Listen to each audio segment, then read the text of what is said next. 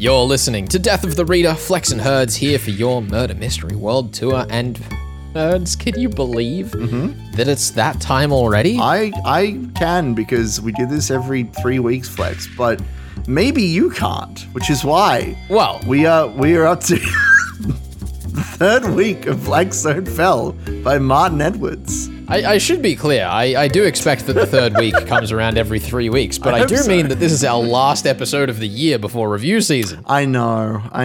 It's horrifying, really. It is. Well, this is our fourth year, not our fourth whole year, but our fourth end of year wrap up. It's pretty insane. We've spent a lot of time on this, and I kind of love that. Anyhow, let's get stuck into Blackstone Fell because, gosh, isn't it the best? Oh my goodness!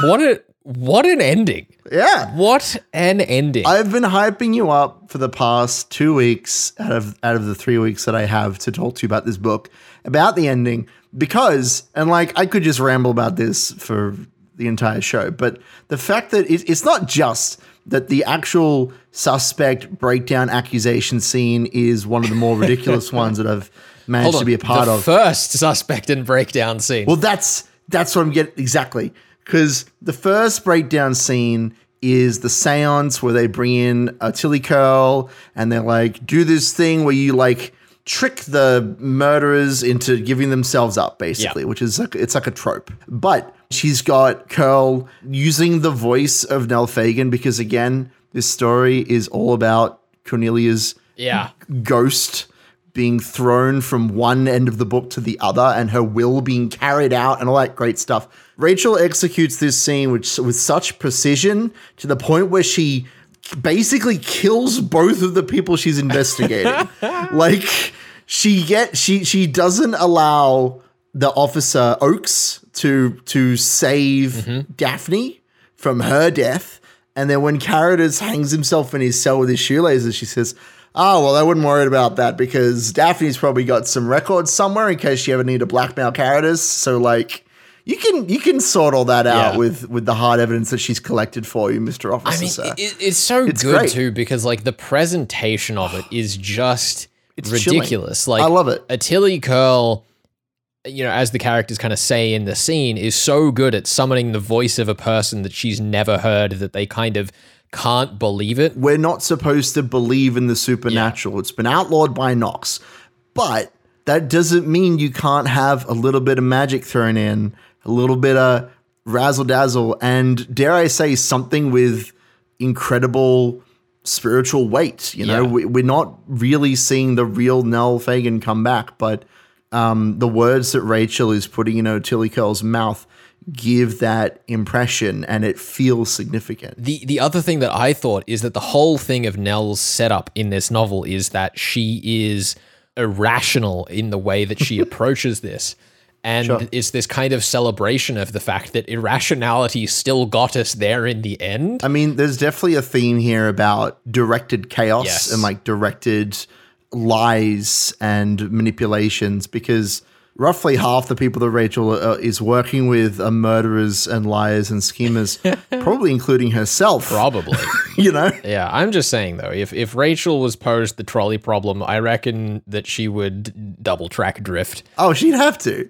She'd have to Tokyo drift down those lanes and hit all the murderers. Yeah. That's what she would do.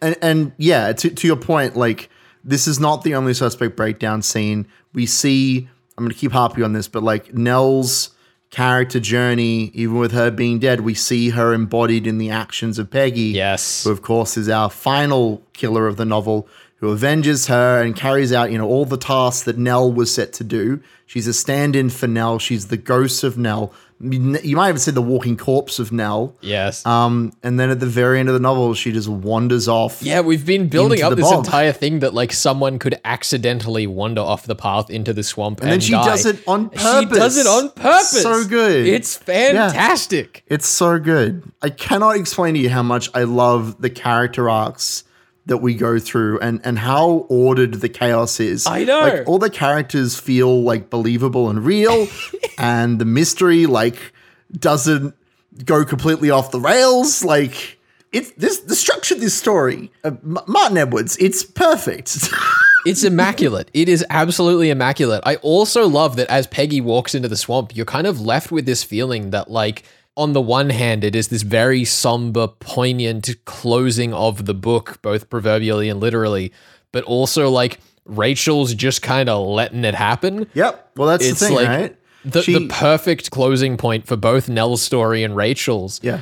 Where Rachel's just, like, completely along for the ride, but in control. Well, she has to let people, like, be people. Yeah. She says something to the effect, because Nell, she's about facts and logic, and isn't that what all your detectives are about? And she says, no, we're about human nature. That's what we're most interested in. And she's realized that maybe somewhere deep in her heart that what she did to Nell drove her to die. Like, there is maybe something in there. She has to let people make their own decisions. She has to let Nell go back to Blackstone knowing that she might die. She has to let Peggy wander off and into the swamp to probably die because she has cancer. It's a whole thing. It's like not an entirely unforeseen plot point. She's not just doing it to, like, get away from the murder she's committed. She's also doing it because she's been flagged as doomed to die. I mean, the other interesting death, of course, that we get in this section is Judith and Quintus. I'm so sad. It's on the one hand, fictionally excellent because it's a kind of gut punch because you've been feeling that, like, Judith is kind of going to get one back at Quintus in the end. But this, like, painfully harrowing thing that the only punch that she could give was, like, mutually assured destruction. At least the dog survived, I guess. Oh, yeah. Thank goodness. But no, I mean, look, I agree with you not to brush the double homicide or homicide-suicide, whatever, aside. Like, it's horrible and I hate it. And, like, the fact that the marriage and the situation there, like, it turned into something that could only explode is horrible. But, like, yeah, it ties into that idea of there being just fates that you can't escape, which is something that's echoed in Peggy and Nell's stories, of course. I suppose so, but I also thought that it was, like, interesting as a tonal prelude to the 3 deaths that we got after the crimes were revealed, where like Martin Edwards was kind of setting up that this is going to be gruesome. There's not really a nice way out of the horrible things that the people have done. It's going to be messy. Like, in some senses, it is unsatisfying that nobody really gets away well from this novel, but on the flip side of that, I think that it works very well to set your expectations. Hold on now, except for Major Huckabee, who apparently is like implied that he's finally learning to move on from his wife's death now that he knows that he didn't kill her, and that maybe he's going to get with that busty barmaid down at the tavern. And look, I just have to point out something good came of this, and Jacob got his story. Packed with lies, but he got his story. That was weird. That was quite weird. I guess it would have been weird no matter what they did. Look, 2 characters got what they wanted. Yeah, sort of. I suppose. I guess Rachel got what she wanted. Well, Rachel wants what's worse for everyone around her, which is to find another mystery. Can I talk about one last thing before we run out of time in this segment, though, Herds? Always. I love one more thing. Jacob, hopeless. Is this about the pants? This is about the pants. This is about the pants? Okay. We have this entire scene where they're solving the, like, historical locked room of the 1600s. Jacob being a sprightly young man with an infatuation as he is dangling Rachel by the ankles. Well, hold on, he's about to dangle her, let's be clear. But yes. He's in the process of preparing He just can't stop observing the fact that he gets to hold his dainty maiden's ankles. And he realizes why she wore pants today. It's just... Because she was afraid of an upskirt. It's horrendous. It's terrible. Jacob is a horrendous character. But can I tell you my favorite line? And this is a very obvious favorite line in that scene. Is Jacob asks, like, "Oh, aren't you worried that I'll drop you?" And Rachel says, "No, because if you do, Truman will send you right in after me." Yeah, that's great. What a response. What a threat. He'd do it too. He would. He'd do it. He would. Anyway, we should wrap this here and come back to talk about the mystery at the back of the show. We are discussing Martin Edwards' Blackstone Fell all the way to the end of the novel. This is Death of the Reader, your murder mystery world tour.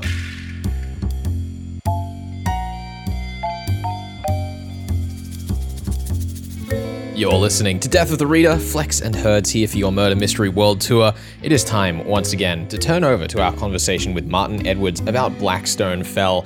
This is the spoilery part of our discussion, at least a slice of it. The full discussion will be up on the podcast in just a few days' time after this episode airs. We're going to jump back in to that conversation with Martin Edwards talking about the clue finder at the end of the book. One thing I really liked in Blackstone Fell was the way the language in this clue finder obfuscated the complex game of identities that you played. I suppose to lead into the next line of questioning, do you anticipate some readers getting a bit too eager and jumping ahead to it? Is that why it's all so vaguely written in this one? That's exactly right. You have deduced the explanation to that little mystery. Yes, and of course it is always possible, he said, being generous, that you can accidentally open a book very close to the end, and so I think if that were to happen, it would be a shame if inadvertently you'd find out things you really don't want to know, and that is something that you find in Daly King's clue finders. It's something that I've taken from his example. Well, I found it very, very fun, actually, that the clue finder singled out Peggy as the murderer when we've got 4, maybe 5, maybe 6 and a whole killers. Was that just an artifact of the clue finder masking the book's secrets, or why do you think that Peggy deserves the definite article before murderer? Well, that is a really interesting question, and I shall tell you the honest truth, which is that was the driver for the plot. All the way in my mind, my starting point was this mystery, the Peggy strand of the story, if you like. So Peggy doesn't feature in the story extensively, but in my mind, she was the key person.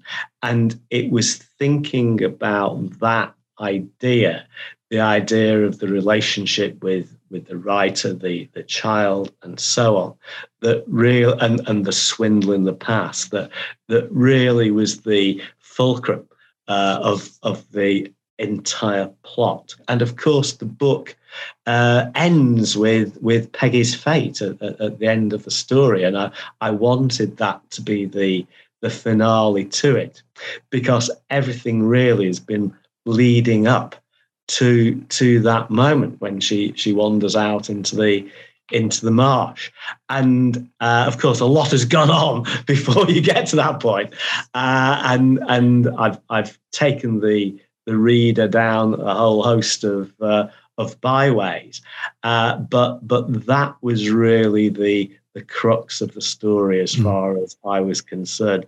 Well, it's the emotional ending, right? Like you say that Peggy is not very present in the story, and that's true, and the character of Peggy, but in my mind she's very much an extension of the character of Nell Fagan. That emotional note that we finish on really is why I love the ending to this book, because it manages to both have its cake at the seance and eat it too when it comes to Peggy's emotional ending. Yeah, I think it's fantastic. Well, thanks. Well, I'm thrilled you say that, because that's exactly the response I was hoping for. The biggest pieces of the novel are subplots, and we end the novel with 4, arguably 5, arguably 6 murderers, which is something that, on the one hand, part of me is like, yes, Martin Edwards trying to up the difficulty of the genre, as though that was the thing we needed to do. But on the other hand is also this brilliant thing where it makes the story feel so natural that all of these people who have struggled for similar reasons in their lives have all ended up in this circumstance that has attracted them all. Was there a level of you trying to just keep upping the mystery side of the novel, or did it all come out of that kind of character focus that we've just been talking about with Peggy? It was largely out of the character focus, because in terms of trying to drill down into how I set about writing it, I began with that idea. Then I wanted the subplot, and then the idea of the sanatorium and everything associated with it came to me by degrees. And then I saw what would happen to Nell. That Nell had to be a victim. That it was apparent to me that she couldn't survive, because I did enjoy writing Nell very much, and there was a big part of me that didn't want that to go before the book was over. Having approached the book in that way, it meant that I suddenly had on my, or not suddenly, but eventually had on my hands a pretty complicated plot. And whilst I don't try to up the level of difficulty or complexity just for the sake of it, given that I'm trying to explore this tension between the melodrama and the unlikelihood and implausibility of the Golden Age stories with the way that people are and the way that people were in the 1930s and the way that life was in the 1930s, trying to encompass that in a story that keeps me interested and engaged from page one to the last page. And that sense of personal engagement is very, very important to me as a writer. It does mean that there has to be a lot going on, much more so than is the case of my contemporary mysteries. But that's part of the appeal of going back in time and delving into the Golden Age style, the Golden Age period. I like to think that all the little coincidences that pop up in your novels are just Rachel manipulating events. I think, honestly, she'd make a great villain with the amount of conspiring and the army of servants she happens to wield. I'm just saying. I mean, that's how Rachel has to go, right? Rachel has to be the villain of her last novel. Become a crime lord. Go for it. Well, she has a dark side, extremely ruthless, and again that side of her is evident in the new book, Sepulchre Street, and that again is part of the appeal of writing Rachel. She's certainly not a goody two shoes. She's a dangerous person to know, and she's a very, very dangerous person to get on the wrong side of. And of course, characters like that are great fun to write. I'm excited to see how dark her character can get, I suppose, as we go forward. Now, on a lighter topic, I tend to think... Potentially. We'll see how we go. I tend to think of word games in murder mysteries as kind of puzzles that only a fraction of a novel's reader base will truly engage with, like a bonus puzzle almost. But you've managed to tie word games into so many aspects of the story, big and small. Nemesis and Nathan Hart and the Baconian cipher. How in the game of high stakes murder do you find the time to percolate these more obfuscated, less mechanical puzzles?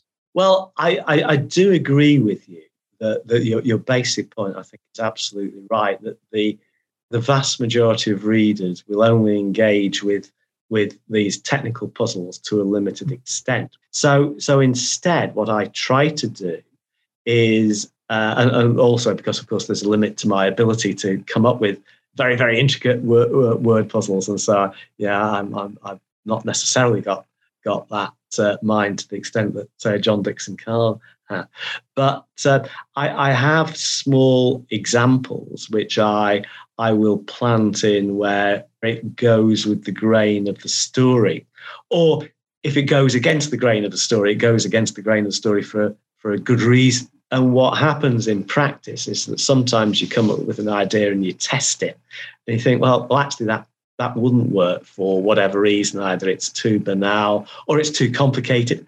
And then I think you just have to discard it. And so the puzzles that make the cut and get into the story are those that seem to me to fit in some way and to add to the reader's experience. Well, Martin, I have had such a wonderful time with Blackstone Fell, and it was such a delight to really get into the weeds this time. Mortmain Hall last time, I got to pick your brain a little bit, but I'm so happy that we got to get all the way into it this time. So thank you so much for joining us here on the show. Well, it's been great fun, and your analysis is fascinating to me as a writer, and I'm really grateful for the time and trouble you've taken, and obviously for your reaction to the book, which is what it's all about from the writer's point of view. Awesome. Well, we will have links to Blackstone Fell, Life of Crime, and Martin's extended work up on the podcast if you want to check any of it out, which you absolutely should. Oh my goodness.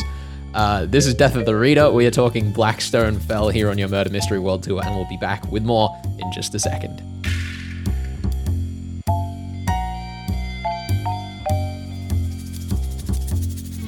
You're listening to Death of the Reader. Flex and Herds here for the final mystery breakdown of the year. Oh my goodness. Herds, how did I do? How are you going to break this down? How did I do? Here's the thing. The singular thing? Okay, there may be a couple of things I want to discuss with you, but when you sat down last week and you said, I've got it all figured out, I believed, I was incredulous, actually. At first I was incredulous. I thought, wow, there's no way he has everything figured out 100%. But you got to the point where you said, I've figured out the 4 murderers. And I went, I was a frog stuck in my throat at that moment. I figured, you figured it out. I feel like there were a lot of frogs stuck in your mouth moments for weird things that I said over the course of this book in hindsight. Shout out to hypnotism. We'll get to that. Because the 4 criminals that I was most interested in you catching were Harold Lejeune, who is, of course, Weaver. I was also interested in you catching Caritas because he's the obvious psychopathic murderer. Yep. And Peggy because she's the secret boss. But the 4th murderer, was not in fact a hole in the ground. Yes, you said the 4th murderer is a hole in the ground, and you're not wrong. The hole in the ground does eat people up forever. Yes. And their bones do dwell at the bottom of its gullet. But the 4th murderer that I thought that you were going to pin down was Daphne Sambrook, I believe is her last name. The story goes that Caritas saw in her a woman of great strength and power that her brother could never have seen because he's a eugenics Nazi kind of guy. Anyway, let's ignore him for now. And she's been cooking the books, squirreling away funds so that she and so Daphne and Caritas could use those funds because of all these gambling problems that everybody has in this town. She's the real mastermind of the sanatorium. In hindsight, I feel very amateurish for having missed it because in a crime where I myself accused people of being in debts, money. The person doing the books where the criminal worked was the obvious accomplice. It was. But I got so caught up in the whole idea that Harold Lejeune had to tie to the main crimes somehow that I shoehorned him in as the money guy of the operation without really this is the thing. Considering it. All of these awful people are connected to a club, a gambling casino club, whatever, called the Hermes. Yes. When Truman goes to talk to the sanatorium people, the first conversation with dad and brother procures no fruit. But when he goes to talk to Daphne, she keeps asking him, but where did you hear about this? What place did you hear about this? For the Hermes. She's looking for the Hermes. And so when he says, and they even, this is the best part, I love, when he's thinking about this, we have this little narration bit where he's like, this line is the most important line. Rachel has impressed upon me that what I say here is the most important thing. And I have to say this line that I met him in a bar or a tavern or whatever. And Daphne says, oh, that's okay, moving on. And he says, well, I don't know what I did wrong. I did everything that Rachel told me to do. But it was that line. If he had said, I met a man at the Hermes and he told me to come see you, it would have been gravy. It was challenging because I'm pretty sure the word Hermes only appears once up to chapter 23, which is a little cruel, I will confess. It is. But like at the same time, it really does nicely structurally lead into that. I think the big trap for me is that because they mention every time that Thomas Baker walked out of the club in London with like women on his shoulder, my brain had like categorized it as a brothel and kind of moved on. See, my brain definitely do that. I thought of like a big suit with like a top hat and he's like, oh, look at me, I'm flaunting all the money I have. But that's just how it be. And that said, to get to my point, I am going to be giving you 3 points for this novel. I think that's fair. Yeah, I think that you did an excellent job at solving the locked room mystery with Abab, which is ridiculous, and catching Weaver. And I mean, look, Caritas isn't really worth a point. He's like the gimme murderer. So there you go. You get 2 points for that. 3rd point for giving 2 solutions.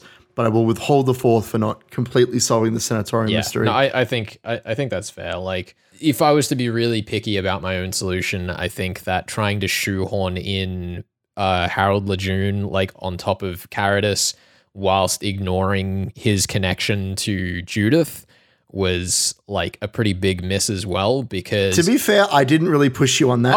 I should have. So that was obviously the tie-up point for for how Judith had found out about Nell. And I think if you'd asked me about it, I would have been able to answer that very easily, but it wasn't something that I had necessarily considered naturally on my own until I got to the end of the book. On the one hand, I feel like with all of the weird word games and ciphers and stuff going on in this novel, like, this is the book that I've been training for the past 4 years. But at the same time, I really appreciate how well this book, in the same way that the Clue Finder does, upends my main method of like picking a solution and then rereading.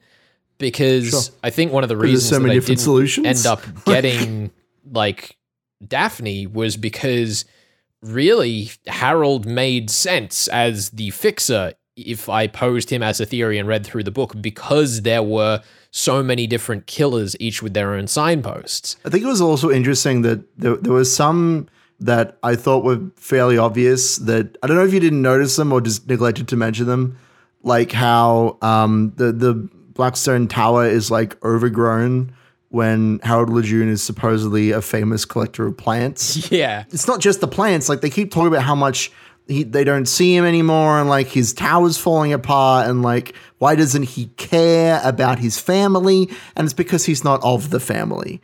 It's the same thing as with the Daphne scene where she's like trying to. There's even like a line where Harold says that he met his brother like twice in his entire life. He's like, we didn't have much in common. We didn't really talk much. I don't even remember his middle name, honestly. Like, it's crazy how little we spoke.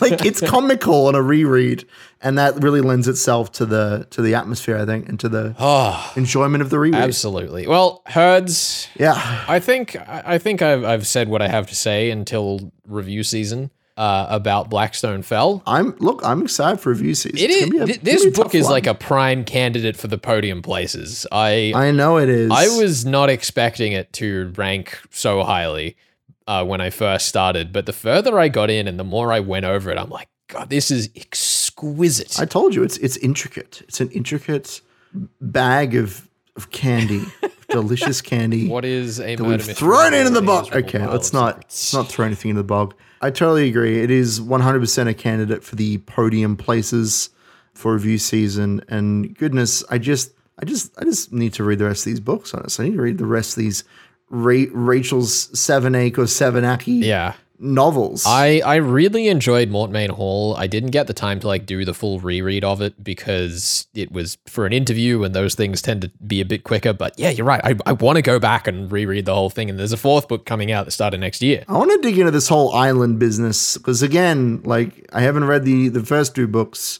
and there's this like, all this crazy stuff happened on the island to Rachel and the gang, and you don't even want to know about it. And I'm like, but I do want to know about it. Tell me more. Anyhow, it's great. I suppose review season is up next. We'll be off for 6 weeks this time, but there are, of course, reviews coming through. We've got a couple of other bonus features that we'll be squeezing into review season this time, since we are taking a slightly longer break than usual. It's gonna be good because we're busy individuals with jobs outside the show now. It's true. But start of next year, Benjamin Stevenson's Everyone in My Family Has Killed Someone. Yo! And I think you will love this book, Herds. It is ready. Is it crazy? Is it like the perfect reversal of what Martin Edwards has done here? Reversal? What does that mean? Well, instead of being grim and well executed, it's stupid and well executed, and I love it. Okay. And the Decalogue is on the first page of the book. Okay. So, is it? Okay, that's an interesting sign, isn't it? All right. Well, I guess I'll be bringing out the old tomes. All 9 items from the Decalogue. 9? You know what? That sounds right. I'm pretty sure the original Latin framing of phrase of Deca, it means 9-sided. It's just like how October is the 8th month of the year, you know? Exactly. Same sort of thing. How August doesn't exist. That's right. Alrighty. Well, we will see you next week for review season, and I hope you enjoy your summer and or winter reading, depending on what part of the world you join us from. Read so many books. Yeah, I mean, hit us up at Flex and Herds Facebook, Instagram, Twitter with your recommendations for next year of the show, because we're still putting the next season's run list together. Yeah, let us know what you want us to do and what cool books. What cool books we should read. That's always a fun time. Tell me about the cool books. What's your favorite book you've read this year? That's what I need to know. Yeah, all the best for the holiday season, and we will see you next week.